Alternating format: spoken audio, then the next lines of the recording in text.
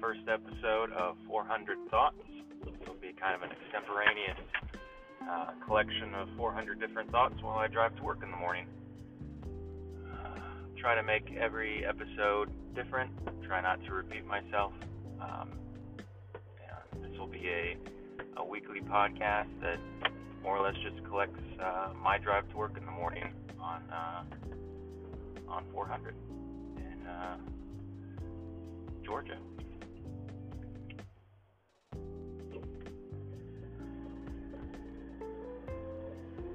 So for the first episode, I'm not going to talk specifically about a pretty common, pretty popular topic, but something I saw yesterday that made me think about an audiobook that I listened to this past week. And that was a video that I saw posted to Facebook that included a state senator by the name of Julie Morrison talking about State Bill 107 that had to do with some sort of additional tax or some sort of fine for people that own semi-automatic rifles, and what the video was some sort of like town hall or some sort of meeting that she was hosting, in which a citizen asked the question: if I have a semi-automatic rifle and I now, if this bill passes, I'm going to be fined or have an additional tax of, I believe it was $25, what exactly is the purpose of the additional $25 if the weapon I own is so dangerous? What is the $25 going to do? That's not exactly what he said. I'll post the video. I'm going to try to figure out how to add show notes. I have no idea how this program works. It's definitely going to be something I learned hopefully by the 400th episode. This is a well-produced and not have a production value of $0, but we'll see. Anyway, so the gentleman said more or less, hey, I've got this weapon that you deem to be extremely dangerous. If this bill passed, I'm not allowed to purchase any additional semi-automatic rifles. And I'm also going to have to register and give you $25 per rifle that I own. If these weapons are so dangerous, what is me giving you $25 going to do? It's a pretty interesting question, because if the purpose is to deter any further purchases of semi-automatic rifles, you can just straight up ban that, or you can levy a tax to kind of like a sin tax or any other taxes to to shape that behavior of somebody trying to do that hopping. I think that's a pretty well documented case of where, like, if you increase the price of something or you tax something, that it actually does shape behavior. So if that's their intention, I think it might work. But the overall question of, hey, this thing is very dangerous, what is me giving you $25 really going to do if your effect is to maybe have people own less of these or have them in general? And the state senator said, well, you know what, you've kind of changed my mind. We might as well just kind of confiscate all those weapons, to which there was a lot of cheer. It's hard to tell based on the crowd if the cheers were kind of sarcastic. Yes, you've told us exactly what you intend to do, you evil Democrat, blah, blah, blah, or if it was people that actually don't like firearms and they were happy. Don't know the audience. I'm not in Illinois. I lived there for the first 18 years of my life, but I have no idea what that audience particularly was excited about. Either way, I guess the theme of this first episode isn't so much gun control or anything sort of like that. I think I kind of want to explore the idea of legitimacy that I heard from Malcolm Gladwell's book, David and Goliath, which I will try to add a link to that as well in the show notes if I figure out how to make show notes. And his kind of theory that he put forward, or he shared a lot of theories in the book. He shares a lot of theories. His books are fairly dense, where I don't know how I would summarize each one, because they have a lot of different theories or things that he cites in there. So one of the things that he talked about in David and Goliath was the principle of legitimacy between somebody trying to lead or control somebody. And he gave a few different examples: teachers and unruly students, the English and the Irish, the North Irish during the Troubles, and how that escalated and got extremely out of control very fast, to the point where the British were knocking down women with prams that were trying to get food to children, and it was a whole bad affair. But anyway, the three principles of legitimacy that he talked about were, the first one was people have to feel like they have a voice, that they can interact with the person that is in charge. The second one is that there is a predictability. So once the rules have been provided, or the conditions have been set, that they're predictable, that you know exactly how things go. So if there's a curfew, the curfew is not going to change. If you have to go to the bathroom, stay in a classroom, there's an actual procedure that doesn't change every time you have to go to the bathroom, that it's predictable. And the third one, let's see if I can remember it off the top of my head, predictable, and it's fair. The third is fair, so there's no partiality given between different people. You can't say, hey, during the Troubles, a Protestant can skip curfew, but the Irish Catholics, no, you have to be in by 10 o'clock, by midnight, or something like that. It has to be fair. It has the rules, once they're given, have to apply to everyone. So without reading SB Bill 107, I don't know if it's unfair. If it's a law that's applying to every citizen in Illinois, then I would imagine it would be fair. Is it predictable? I'm not sure if it would be predictable. I think this really applies to leadership overall, not specifically the bill.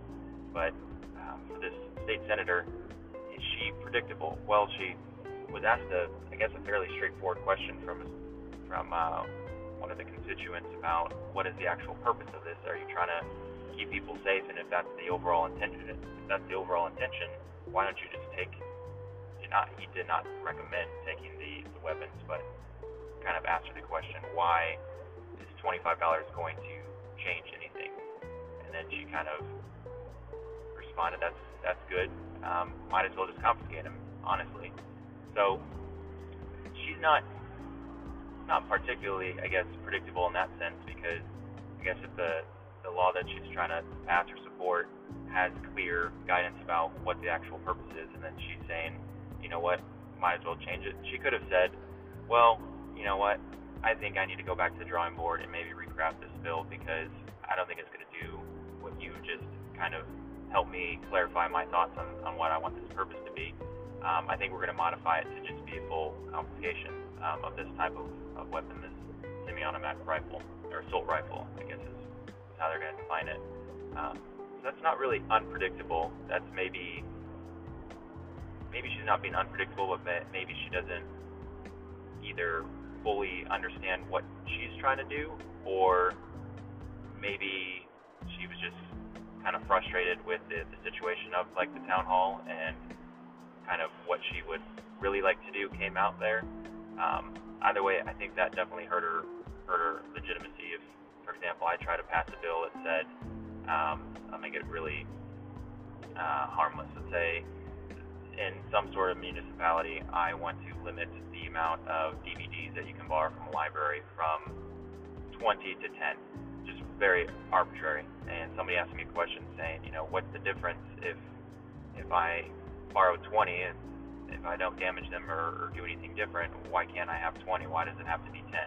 If I don't really have a reason, if it's just some arbitrary rule that I'd like to make and say, oh, well, that's fair, I guess. I mean, if you don't damage them or if you don't do anything wrong, then I don't know, maybe you can borrow 30 and just completely change what I've been stating or trying to pass this bill or whatnot. So it definitely makes her seem like she doesn't really know what she wants to do, which if she's in the position of being a politician, she should be fairly confident on legislation she wants to pass or support. So definitely think that makes it difficult for somebody to think she's legitimate. And then the first one is, do they have a voice? this one's a little tricky for this specific example because obviously they do have a voice because they're able to speak at this town hall. So it's not that they aren't talking directly to the authority, the person of authority here. But I don't know if Malcolm specifically meant, like, are they able to talk to you? Because students are able to talk to teachers, and I mean the Irish Catholics during this during the kind of craziness in Northern Ireland with the British, they were able to talk all they wanted, but I think it was more or less, are the receivers of that speech actually listening to? So I guess there would be a difference between my ability to speak and my speech going anywhere. Even if things don't change, are they actually listening? And I think she actually was taking in the information. She actually was listening to the constituents and the citizens of the room. I just think that she had a different program for how she wanted to support legislation. So I'd say maybe 2 out of 3. I think she was being impartial by trying to pass a law that affects everyone. Well, that's not necessarily true. Everyone that owns a semi-automatic rifle, which isn't everyone. It's a large amount of people, but it's not everyone. So I guess it would be limiting the rights of specific people, and I'm not sure if the legislation actually has any exemptions for people that want to pay an additional fine to do anything different. So I'm not sure if it's completely 100% non-partial, but at least if it was applying to all citizens, I think it would probably be impartial. I think where she more or less screwed up, though, was the kind of shift during this talk to say, you know what, actually, yeah, let's take all the guns. So I would say that more or less what I'm trying to figure out while I do these drives to work every morning is kind of collect thoughts, kind of like shower thoughts, in a medium for me to kind of understand what I know and what I think about certain topics, not specifically gun control. But for this, understand how people can persuade people to do what they'd like. And I think what she's trying to do is she's trying to make Illinois a safer place for people to live. So she's trying to persuade through this town hall or through different forms of legislation how to make Illinois safer and, give everybody the good life and a safe life. And how do you do that with people that openly oppose your plans, your ideas, your legislations? How do you do that? For example, I'm a father of 2. I'm going to have a 3rd kiddo in the next few weeks. How do I parent? How do I persuade? There's a lot of ice cream involved in most persuasion, but how do I present myself as legitimate? How do I be impartial when, for example, my oldest son is not really following the rules, and him not following the rules is specific to him and not his younger sibling? I could say, hey, the family has a rule that nobody can do what you're doing, sure, but I'm really only talking to him. So, I don't know, it's just a kind of a ongoing challenge to either present myself as a parent with legitimate authority. Then again, he's 3 years old, so he doesn't listen to the reason anyway. He just listens to Maddox School Bus and Dino Train and other things like that. So, but ice cream is pretty good. I'm pretty persuasive when I have chocolate ice cream that I can bait him with. Gets him every time. I don't know if this was helpful. I don't know if this was clear, concise, to the point, or helpful at all to anybody, but kept me awake in my early drive to work. So I'm just going to keep doing this for another 399 episodes, and hopefully it'll get better. Again, I'll try to add any information that I provided in this episode in show notes once I figure out exactly how to do this, and I'll post it on the Anchor app. If you have any questions, feel free to not contact me, because I'm not going to provide any contact information. I'll probably do that in the future once I actually sort out how this thing works. So, hope everybody has a wonderful weekend, and I'll talk to you next Friday.